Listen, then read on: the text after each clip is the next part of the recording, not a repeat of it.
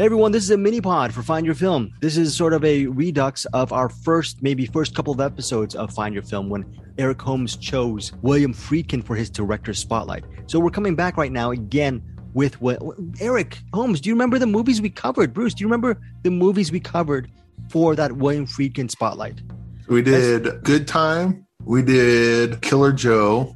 We did Sorcerer and the documentary. The People versus Paul Crump. The People versus Paul Crump, which was very interesting. Surprisingly, a very good documentary, guys. Do you remember how good that doc was? My goodness. Yeah. There's some shots in The People versus Paul Crump that they did I remember Friedkin did a reenactment of a robbery, I believe, at the beginning. And it's better than most reenactments you'll see on network television or cable now.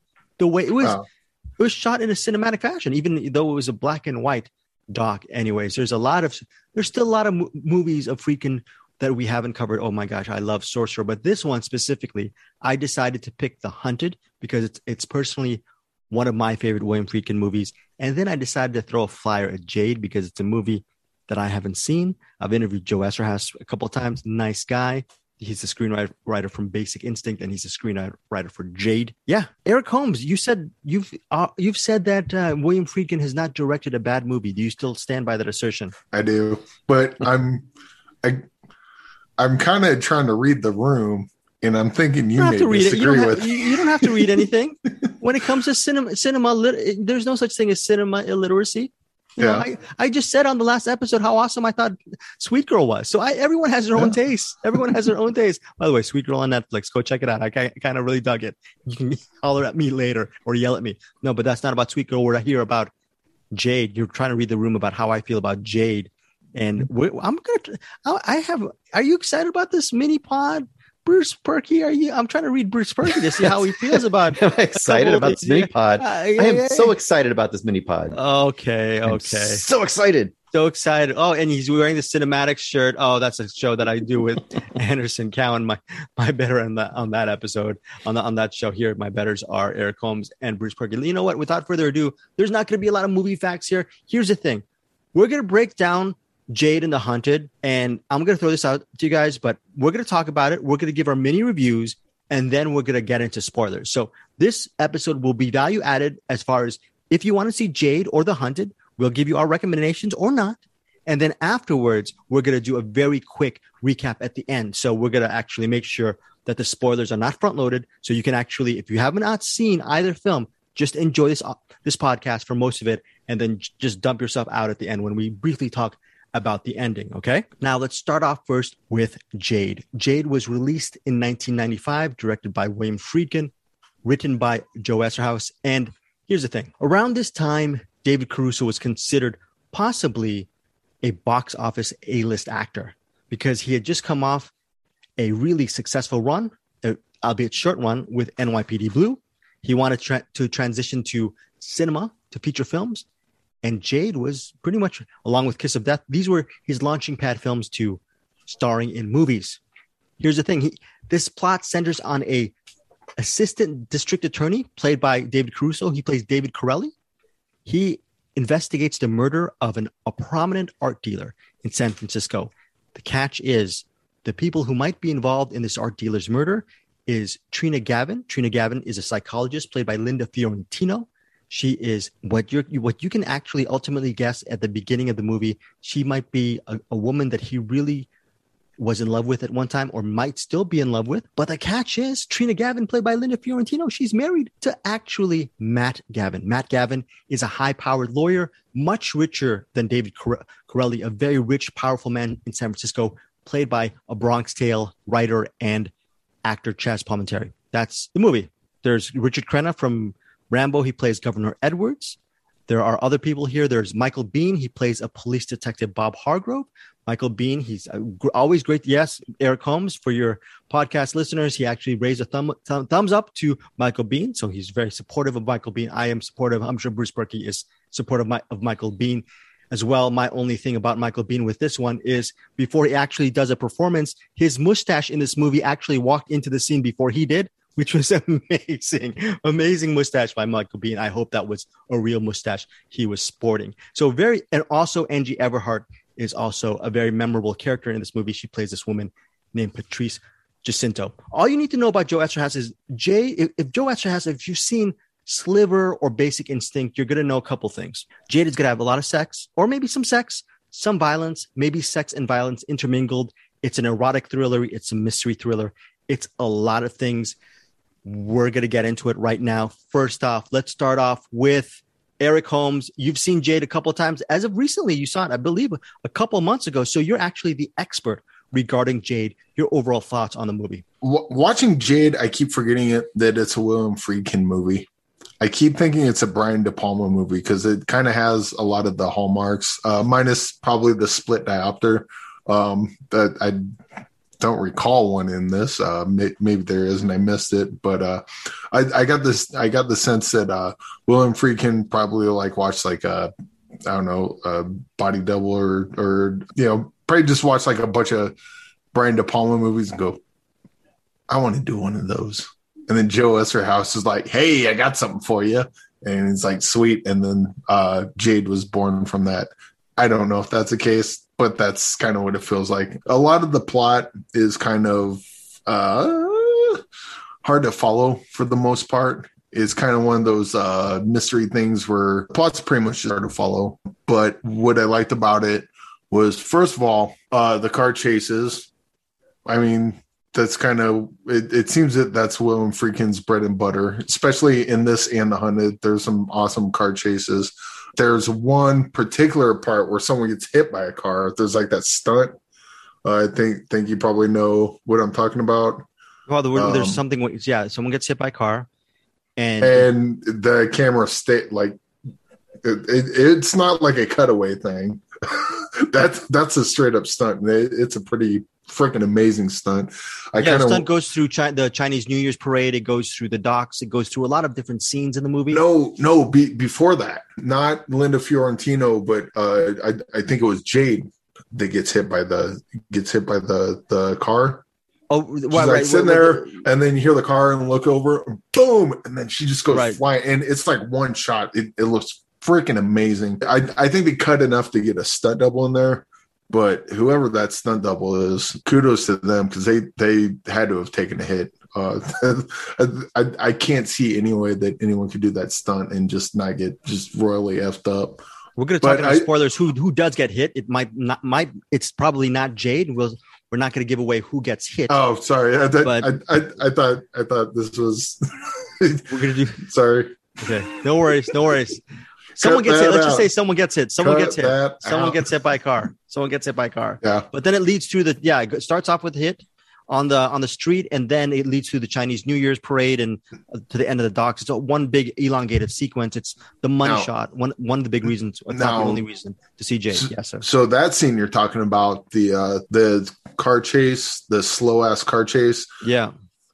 I remember watching Way of the Gun for the first time. And I was blown away by that movie, especially the 1 mile an hour car chase in the alley in Way of the Gun. I don't know how long it's been since you've seen it. It's been forever. You gotta watch it again. But they're in an alley and they're just kind of slowly, they're not even driving the car. They're bringing their foot outside the car and pushing the car with their foot. That's how slow they're going. I was like, oh, that's so brilliant. You just have a really tense car chase, and they're hardly, they're barely going a mile an hour. And then to watch Jade and go, oh, I wonder if that's where Chris McQuarrie got the slow ass car chase idea. Because you have the cars where they're speeding through and crashing through everything, but then you got that thing where they're barely idling the car by because there's so many people around and they're just trying to, yeah, it's good stuff. And William Friedkin's kind of I think he's kind of an underrated action director. Like people think of Friedkin. Well, no, because they bring up the French Connection. And of course, what he did with Sorcerer, with the tank, with the gasoline thing. Yeah, but To Live and Die in L.A. You've seen the chase in To Live and Die in L.A. Yeah, but I don't know that, and I could be wrong, but I don't feel that William Friedkin's known as an action director. And he's freaking fantastic at directing action. Yeah. He gets the geography down.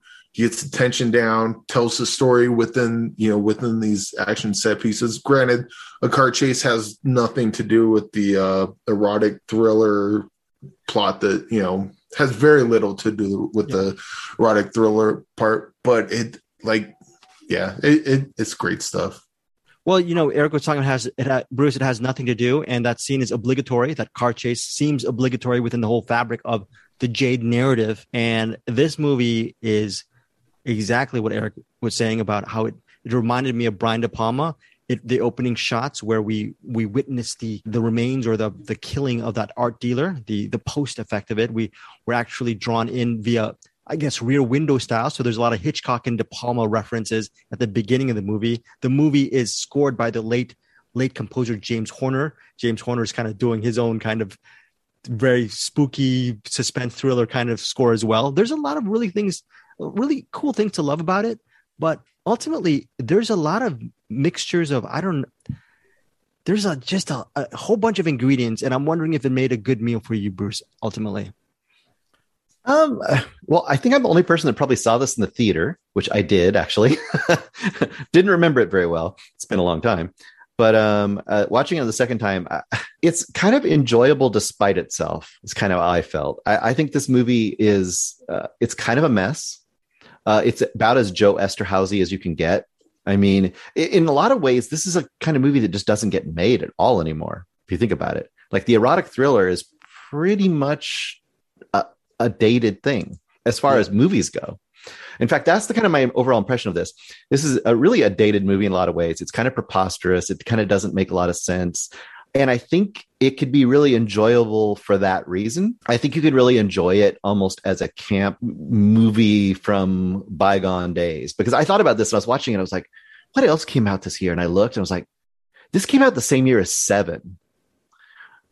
Seven seems like a modern movie. This seems like a dated movie, in my opinion. I look at this movie and I think this could have been made in 1982, So it's enjoyable. It's kind of silly. Some of the acting is definitely dubious. And when we act about who that person is, Jade or not Jade, there's a scene with her, which is just ridiculously written, where it's just like one of those scenes where it's like, and yes, they know her as Jade. There's like it's like those like really like expository moments. It's fun. It's silly. I wouldn't recommend it to people who want a seriously made, tightly wound, I guess, procedural, because it doesn't make a lot of sense. You could poke a billion holes in this movie. And as far as the chase goes, I wasn't really down for the chase. I think the chase was kind of like oh, really? I think the chase was like, it was like about 4 different cliches in one, especially the scene going through the parade. I mean, to me, that has been overdone so many times. I mean, how many James Bond movies alone have had a chase through a parade? It's just like going a mile an hour. I would say only one, and that movie is called The Way of the Gun. I think this usually they're not in a car, but I mean, it was just. I mean, I found it pretty silly. I'll be honest. You found it silly. I actually recommend Jade simply for the car chase. I said this movie is 95 minutes. Watch this movie for the car chase. Watch this movie because it is silly in certain spots. The big minus of this movie, in my opinion. Okay. Linda Fiorentino as Katrina Gavin. She's a very smart actress. She doesn't act anymore. She hasn't acted in probably for a while, for the last 12, 14 years. And she hasn't really been big since the 90s. She started in The Last Seduction, really interesting, good movie. And she was in Dogma. She's been in a whole bunch of Men in Black, a whole bunch of other movies. She's supposed to play this really sexual dynamo who may or may not be Jade. And she's a woman who's supposed to attract so many men. She attracts obviously her husband. She attracts David Corelli, played by David Caruso. And I don't know, I believed her as a psychologist, and maybe it's my own taste. I just didn't feel the chemistry with Fiorentino in Jade. I felt no chemistry between her and Palminteri. I felt zero chemistry with her and Caruso. And this movie is supposed to be a sexy thriller. I don't blame her. I don't blame her. I blame them. I would say, one, her chemistry between her and Palminteri is of fear because or distance, because they're like married, but they're not the chemistry is not supposed to be there because they're kind of, together, but not really. It's more like a power play situation, right? Yeah. And her chemistry is not there with David Caruso because David Caruso, his chemistry is with the camera, because this movie is David Caruso, the movie. I'm trying to think of if there's anyone more perfect than David. Like, I can't even put my finger on it. This movie was straight up made for David Caruso. You bring up a great point. Another reason why to see this movie is if you love David Caruso. This is a David Caruso movie. There is no one who plays the, hey, everyone move away because I own the joint kind of feeling that David Caruso gives off. He gave that feeling off in King of New York. Even though he was one of the supporting characters, he actually almost stole that movie with his character playing the cop. Also, this is such a David Caruso movie is because he plays David Corelli, an assistant DA, but you don't believe he's a lawyer in Jade. You think he's a cop.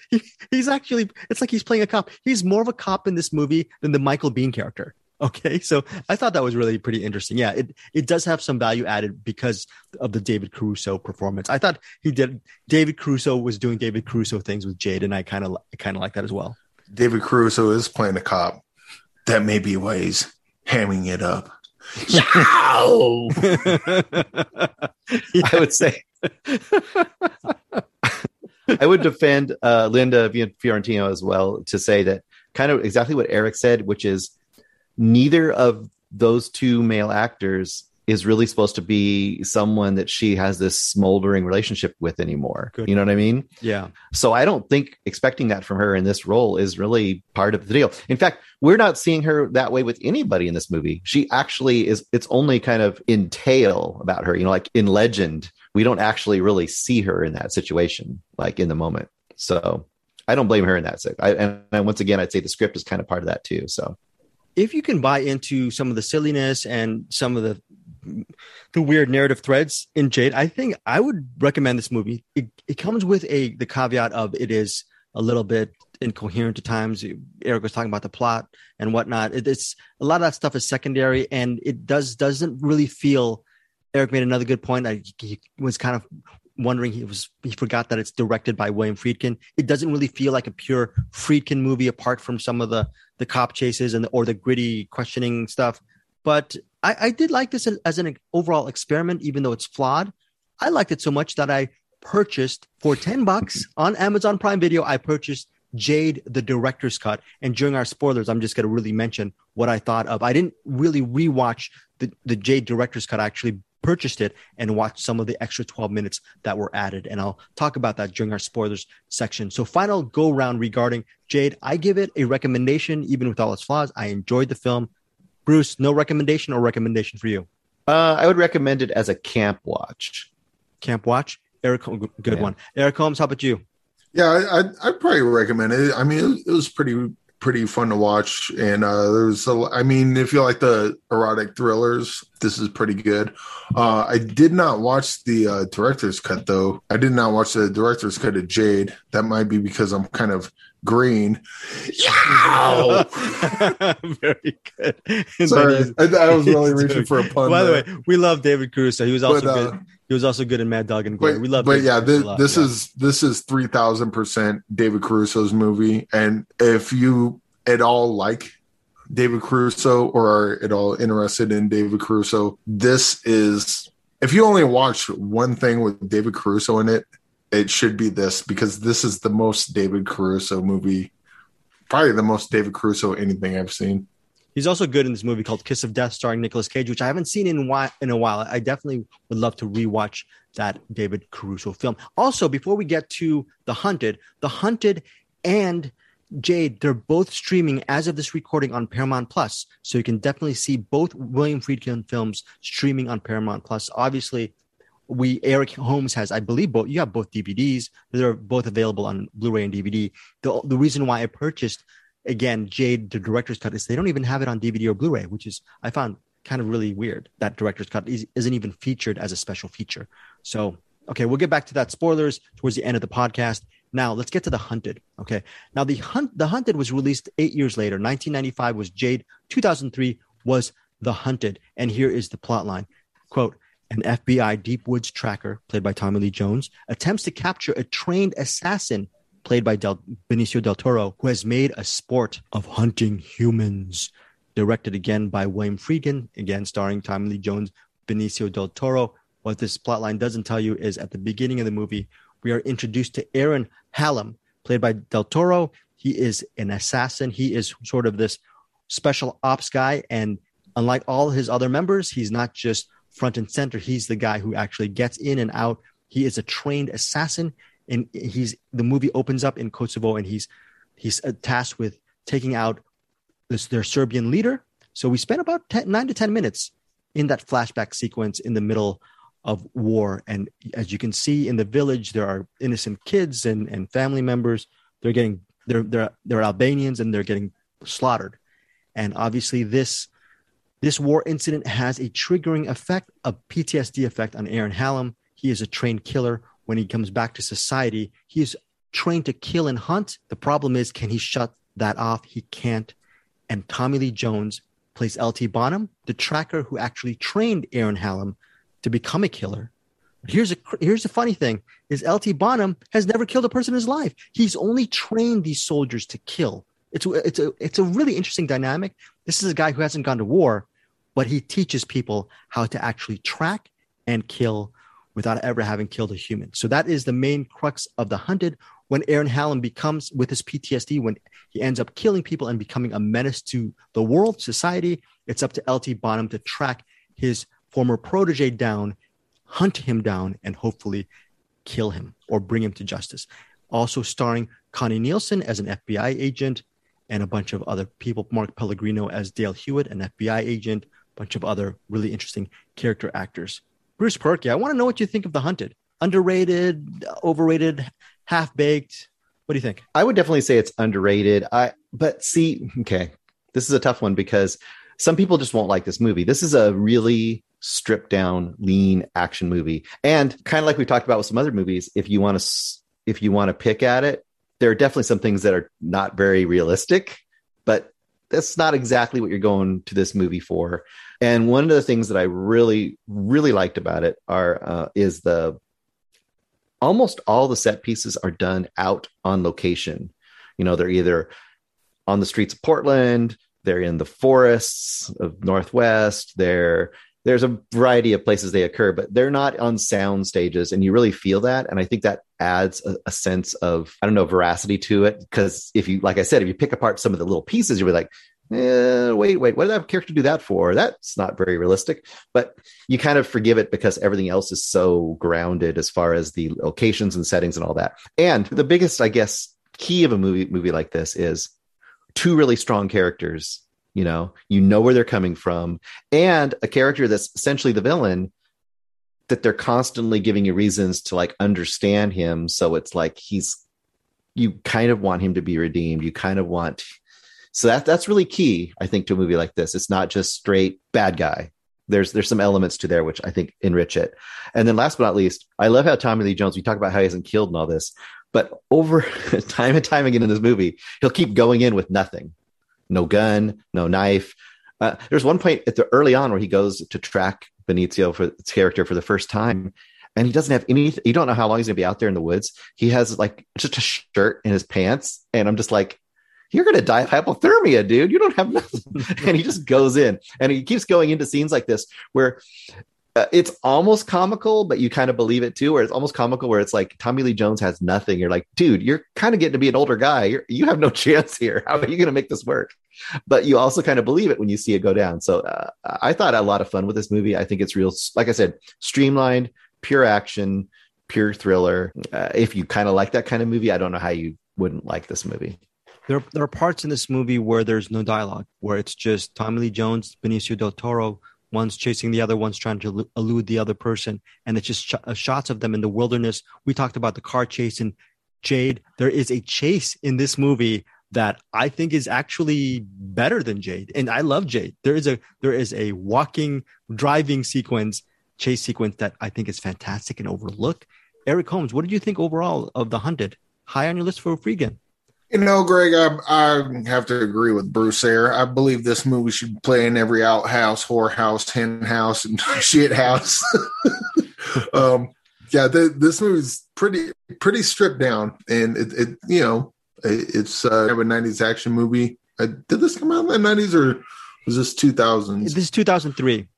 Okay, yeah. Well, it feels like a '90s thing, right? Yeah. I got a little nostalgia just because it's pretty much like The Fugitive. I mean, it's kind of the same wheelhouse. This one's a little better because it's in the forest, so you get you got a lot of the greens and kind of similar to when I was watching Sorcerer, or not a William Friedkin movie, but Romancing the Stone. I'm like, every movie from this era needs to be shot in a forest or a jungle. But this one is pretty fun. Kind of similar to First Blood, but without like the emotional weight that First Blood has. I think a lot of people forget that First Blood gets pretty heavy emotionally. This has moments of that, but mostly it's this one's just kind of a fun sort of action movie, real simple. Not much to add to what you guys said. Other than that final, like, is it spoiler to say that there's a final fight in this? Yeah, we'll get to the final fight. Yeah, there is a final fight. It's inevitable. Okay. That's not a spoiler. The fact that I can say that there's a final fight, I can say what I was getting at. That thing was fucking awesome. Yeah, I was like, because I'd seen this movie a while ago, and then just rewatching it recently for this. I'm like, God damn, that thing's so good. And there's a couple parts in particular, shots that they do. And again, that's William Friedkin being a fucking dynamite action director. The fights between them, like, and to Bruce's point, there's stuff in this that doesn't make sense. Like, if you're a cop or a detective or whatever, you're gonna watch this, go, ain't how we do it. But overall, I dig this one a lot, and this is this one feels like one of those meat and potatoes type movie. There's not a lot of extra stuff. It's just salt, pepper on the steak, and that's all you need, and it's delicious. Bruce, you were talking about the stripped down narrative and the idea with the antagonist. You kind of, I'm not saying you feel for him, but you understand sort of the shadings of his character. Okay, good and bad. I thought this was really interesting because the protagonist, Tommy Lee Jones's character, it comes into question about the idea of the father and son. He is sort of a father figure to Benicio's character, and one has to ponder throughout the narrative: did this hero of the story actually fail the antagonist? Actually, and that's one of the themes that Friedkin doesn't really overblow, because this is pretty much a stripped down narrative. But I really like that element where you're actually thinking, you know what, you are the protagonist, but there are things that you've done that maybe you should have paid attention to. Did you like that element as well, that he's not just a clear cut, perfect protagonist? Yes, absolutely. In fact, I was going to mention, because Eric mentioned The Fugitive, and that's kind of a key difference, right? In The Fugitive, the whole idea is that you have a totally wronged person that's being pursued, and he's constantly trying to prove that, hey, I didn't do anything wrong, and I'm just trying to, clear my name. Whereas here, Benicio's character has done a lot of these things, and he is dangerous, and he is kind of on the edge. But what you're saying about Tommy Lee Jones' character, now that is really interesting. And there's a key scene in the middle of this. This isn't a spoiler. There's a key scene in the middle of this where it has a flashback, and it shows the training, and he's showing how he's training, like how to effectively totally kill somebody with all these slashes, and cut this artery, and then stab up to the sternum and get the heart and all this stuff. And as you're watching it, you've already got the context of what Benicio has become. And you kind of get this feeling that, Tommy Lee Jones' character, even though it's not, like you said, it's not very explicit, that there's kind of this idea, like, I've created these monsters, and he's kind of like, I've sent these guys out there, they do this stuff, and they're totally unequipped to kind of come back to the world. What do they do now? So I think that is an interesting subtext. It isn't really required, because, like Eric says, it's meat and potatoes. This is an action movie first and foremost, a thriller, but those little parts are really great. And last thing, I was glad you mentioned First Blood, because I wanted to mention, think about the last movie. We had Crenna and Caruso, who are both in First Blood. So that's a nice little thing. And I oh shoot, I lost my train of thought. I'll come back to it. There was something else I was going to bring up, but it'll come. I will add that the only thing wrong with this movie is that Crenna and Caruso was not in The Hunted. Oh, yeah. That's what I was going to say. I'll shut up and let you guys talk. But I think that if you look at the two movies, and you guys may or may not agree with me on this, I feel like part of the thing we're talking about with Jade is I feel like there were so many strong personalities there between Caruso and Esterhaus's writing and Friedkin that even though you can see him a little bit there, I think he gets lost a little bit in that process. And I feel like you don't quite get that Friedkin feeling from it. This one feels like Friedkin had control over this. You know what I mean? It's like he's controlling the look and the feel and the style and the mood of this movie. I feel like it's really strong. So this is called I have here the Friedkin Connection. I borrowed it at my local library, and he was saying this in his actually autobio, and he was saying he felt disappointed with Jade. He felt that he disappointed the higher ups in Paramount. He was married. He still is married to Sherry Lansing. I think for a while she was head of the studio. He said he felt like he did some of his best work in Jade. And what's interesting is the 2 or 3 pages he actually talks about Jade. He doesn't talk about the performances. He doesn't talk about the story. What does he talk about, Eric? What do you think he talks about as far as best work? David Caruso and the 2 mile an hour car chase. And the fact that there was a Warner Enterprises trailer in there. Yes, he basically talks about the car chase for the two pages, and he was saying he feels like some of his best work, but he felt disappointed. The movie bombed, and he felt like he disappointed the people over Paramount. Now with The Hunted, his overall just post comments on that movie, he was proud of it. He thought he did well with pacing and the drama. I thought this was, like, to your point, Bruce, this felt more like a William Friedkin movie. The great thing about William Friedkin is this movie probably had a certain budget. Can you imagine a major studio releasing The Hunted today? That wouldn't happen. It would be like straight to Netflix or straight to Hulu. It wouldn't be a theatrical release anymore. It's amazing that back in 2003, these were the kind of movies that were being released on a weekend. So I miss those type of movies, stripped down. But William Friedkin was still able to do some really great action sequences, like you were mentioning, Eric. A lot of action sequences in The Hunted. For me, to be honest, it's one of my favorite Friedkin films. Does it reach Sorcerer or The French Connection status? No, but I mean, I put this right up there as far as underrated, like Killer Joe type, like as far as underseen, underappreciated films from William Friedkin. This is right. The Hunted is right up at the top. Eric Holmes, yes. I don't think it's really fair to compare this like to The Exorcist, like to his Sorcerer and Exorcist, because much like Sorcerer, Sorcerer was supposed to be suspenseful, and that's exactly what it is. The Hunted is supposed to be a action kind of thriller, and that's like Hunted is exactly what the movie needs to be. It gets a little silly sometimes. There was a fight in a warehouse that stores steam, I guess. That part was a little silly, but that's kind of, it's not perfect, but it's the kind of, it's just a distilled movie. The Hunted is exactly the movie that I think it was trying to be, and I think it's successful at it. It doesn't really try to add a bunch of frills in it, and quite honestly, if it did, I think it would hurt the movie, because this seems like a cat and mouse. Tommy Lee Jones looking in every outhouse, whorehouse, penthouse, looking for Benicio del Toro. And if you add a bunch of extraneous stuff in it, like Jade, that has a bunch of extraneous stuff in it, but that kind of is part and parcel with those type of movies. The Brian De Palma type, with erotic thrillers, you need all that excess extra plot that no one can follow, because that's kind of part of the genre. And it's weird that you brought up that Jade was a failure and The Hunted was the one that he was like, what did you say that he said? He was disappointed with Jade the way it did at the box office, but he felt like he failed them by not making it a hit. But he said it's some of his best work that he's done.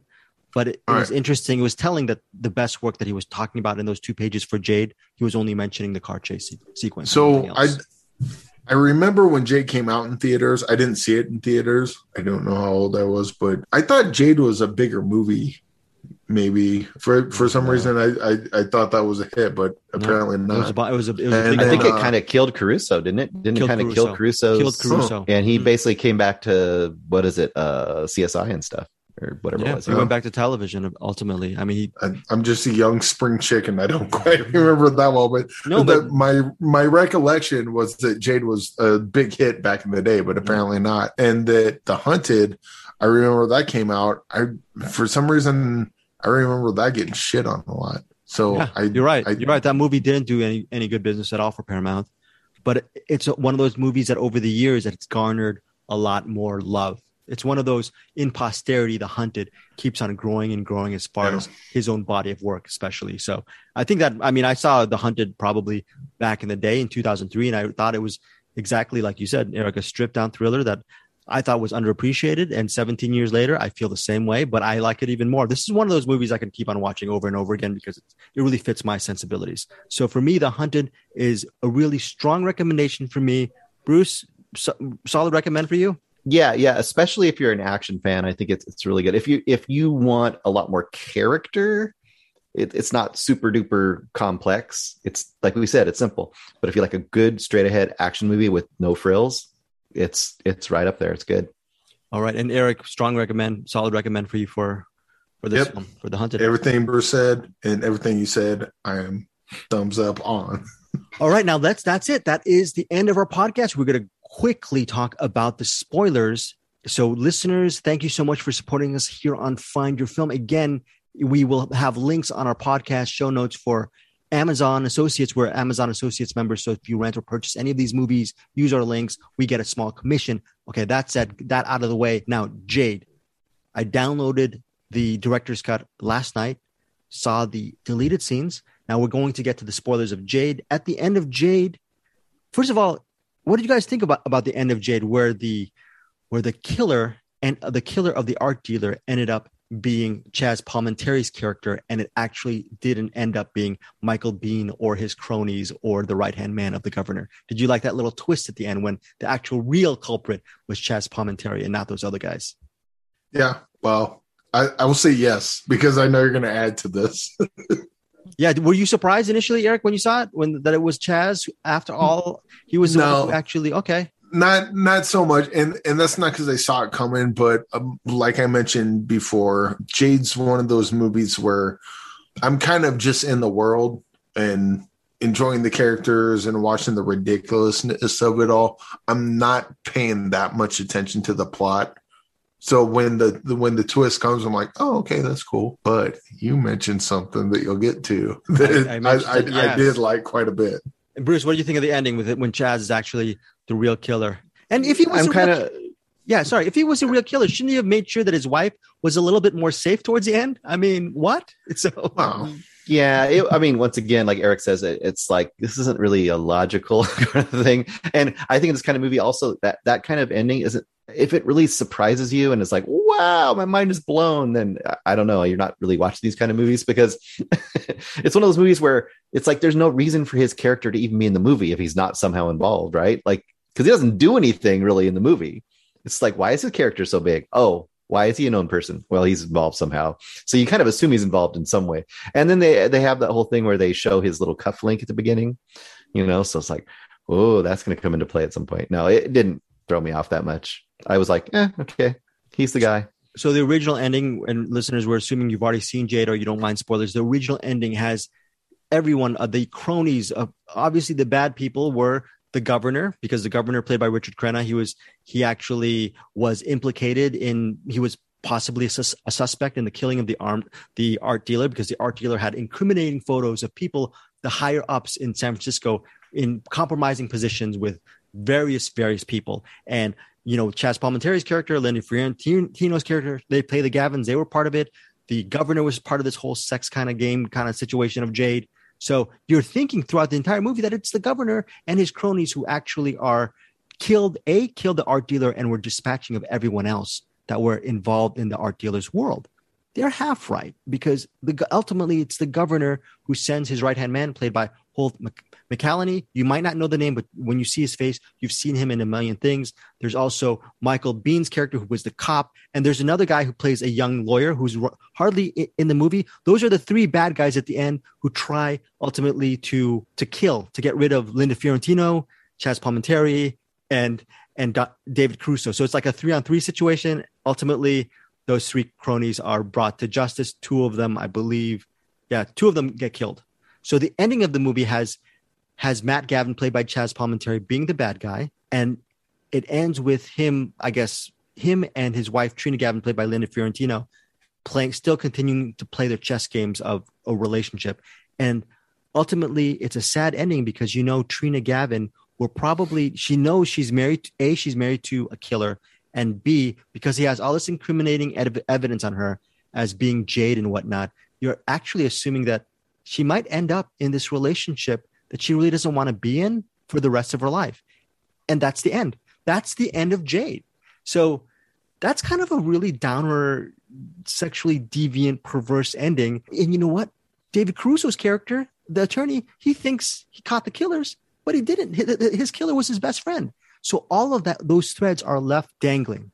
And Bruce, you were fine with that ending. You were fine with that kind of downbeat ending. And Eric, Eric, you're fine. You were fine with that downbeat ending, right? Yeah. Again, I didn't think too much about it. It happened. I'm like, okay, yeah, that's cool. But that wasn't the reason I watched a movie like this. I love that ending. I love that downbeat ending because the killer pretty much gets away with it. He gets to keep his wife. And he actually you're assuming he's going to emotionally terrorize her for the rest of her life. That's the end of Jade. Fade out. Okay. Great downbeat ending. Maybe that's why Friedkin kept that. Maybe he didn't, because that quote unquote director's cut, which is 107 minutes, 12 minutes longer than the original theatrical cut. It actually has the original ending. The director's cut has Trina Gavin, and she sees all the photos that Matt Gavin has of her in compromising positions. She realizes Matt confesses that he's the murderer. But while they're having this conversation outside their mansion, is David Caruso in his car, playing David Corelli. He is actually listening in on their conversation. It's on tape. It's on it, like you said, it would Lose the Flower of Evil. It's on a cassette deck. Okay, so the end has him stopping the recorder and actually leaving the car and heading towards the house and assuming that he's going to probably arrest or actually have his best friend, Matt Galvin, arrested. That is how the original director's cut of Jade ends. Yes, Eric. Now, I do need to watch this again with the director's cut because the way you're describing that sounds like one of my favorite endings of I don't know if this is my favorite ending ever, but this is up there. But the ending of Taking of Pelham 1, 2, 3, where you have the whole movie going, and then he's talking to I forget the actor's name at the end. Robert Shaw. Robert Shaw, yeah. And he's talking to him, and we know, we're watching it. We know that he was the guy. We're going to spoil the Taking of Pelham 1, 2, 3. Be careful. 36 years later. Thanks for catching me. But there's dude, Bruce, something similar might occur. We're not sure. There was a thing where someone gives a look and it's just real quick and roll credits. And we had seen the whole movie up to that point. We just needed that look, and that tells us everything we need to know and roll credit. What you're describing with that alternate ending to Jade sounds like almost that exact thing, where it's like you get just that little bit of extra information, and it's like, oh, okay, and you just kind of put the rest of the pieces together. The original cut of Jade had David Corelli and Trina Gavin, David Caruso, and Linda Fiorentino. It's actually inferred. Remember, inferred that they may have been together, right? It's kind of inferred that they had a chemistry before. The director's cut, you have Chaz Palminteri and David Caruso talking in church, and Chaz Palminteri was saying, "Hey, you know what? My wife said that you were really bad in bed." So they actually have a line where you know that David Corelli and Trina Gavin actually were in a sexual relationship. So there's a couple little things. The third person who was killed, a young attorney, there's a young attorney scene that's fleshed out a little bit more. So it's a more fleshed out film, still originally my same feelings of Jade still is the same with the Jade director's cut. Still enjoyed the movie, but I thought this ending was really interesting. What do you think of that? Do you like that ending better, Bruce, over the original ending, or either or? I've actually, since Eric mentioned it, I've actually decided what the true ending should be. And the true ending should be the sequence of the girl in the forest with the tape recorder in a reverie from Lose the Flower of Evil, but out of the tape is coming the conversation from the end of Jade. That's amazing. And now, so that is it for Jade. All right, Bruce, repeat that, but slower. Like the car chase scene. Okay. Now, for the 100, there's nothing else to really say about the 100 except that Eric was alluding to it. There is a final sequence, I guess, by top of the mountain or something, and then there's like a waterfall situation. There's a hand-to-hand combat with sort of man-made knives. They have a great. That's montage. What I want to mention that. I want to talk about that. Yeah, let's talk about that. Did you like that whole scene when they like a Rocky scene? Instead of training, they're each making their own knives by the. No, it's more like Predator. Yeah, like Predator, right. And ultimately, they go. Yeah, go ahead. I was going to say, that's the part I think is so preposterous, like, because it's like, you don't know how much time has passed, and he's like forging a knife. Yeah. Okay. It is a little bit improbable. How can Tommy Lee Jones and Benicio del Toro, how can their characters make really grade A knives within a span of 2 seconds? Eric, is that possible? You're a man of nature. You're a man of crafts. Now with Tommy Lee Jones's knife, he took the rock and basically chipped the rock. Yeah, that would work, and that would actually work really well because rocks are dirty.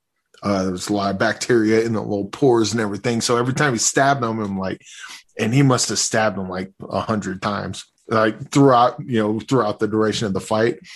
Benicio del Toro walks away from that. He's not living very long because whatever bacteria was in that, it's like the what do they call those lizards? The Komodo dragon. Komodo, yeah.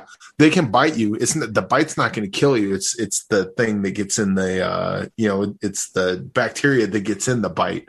You're going to walk throughout the desert and pass out. And die. And then the Komodo dragon's like, I'm gonna eat a human. And so the rock knife might not be effective immediately in a fight, but it's gonna be more effective, I think, in the long run. I could be wrong about that, but I'm pretty sure I'm right. Now, Benicio del Toro forging his knife.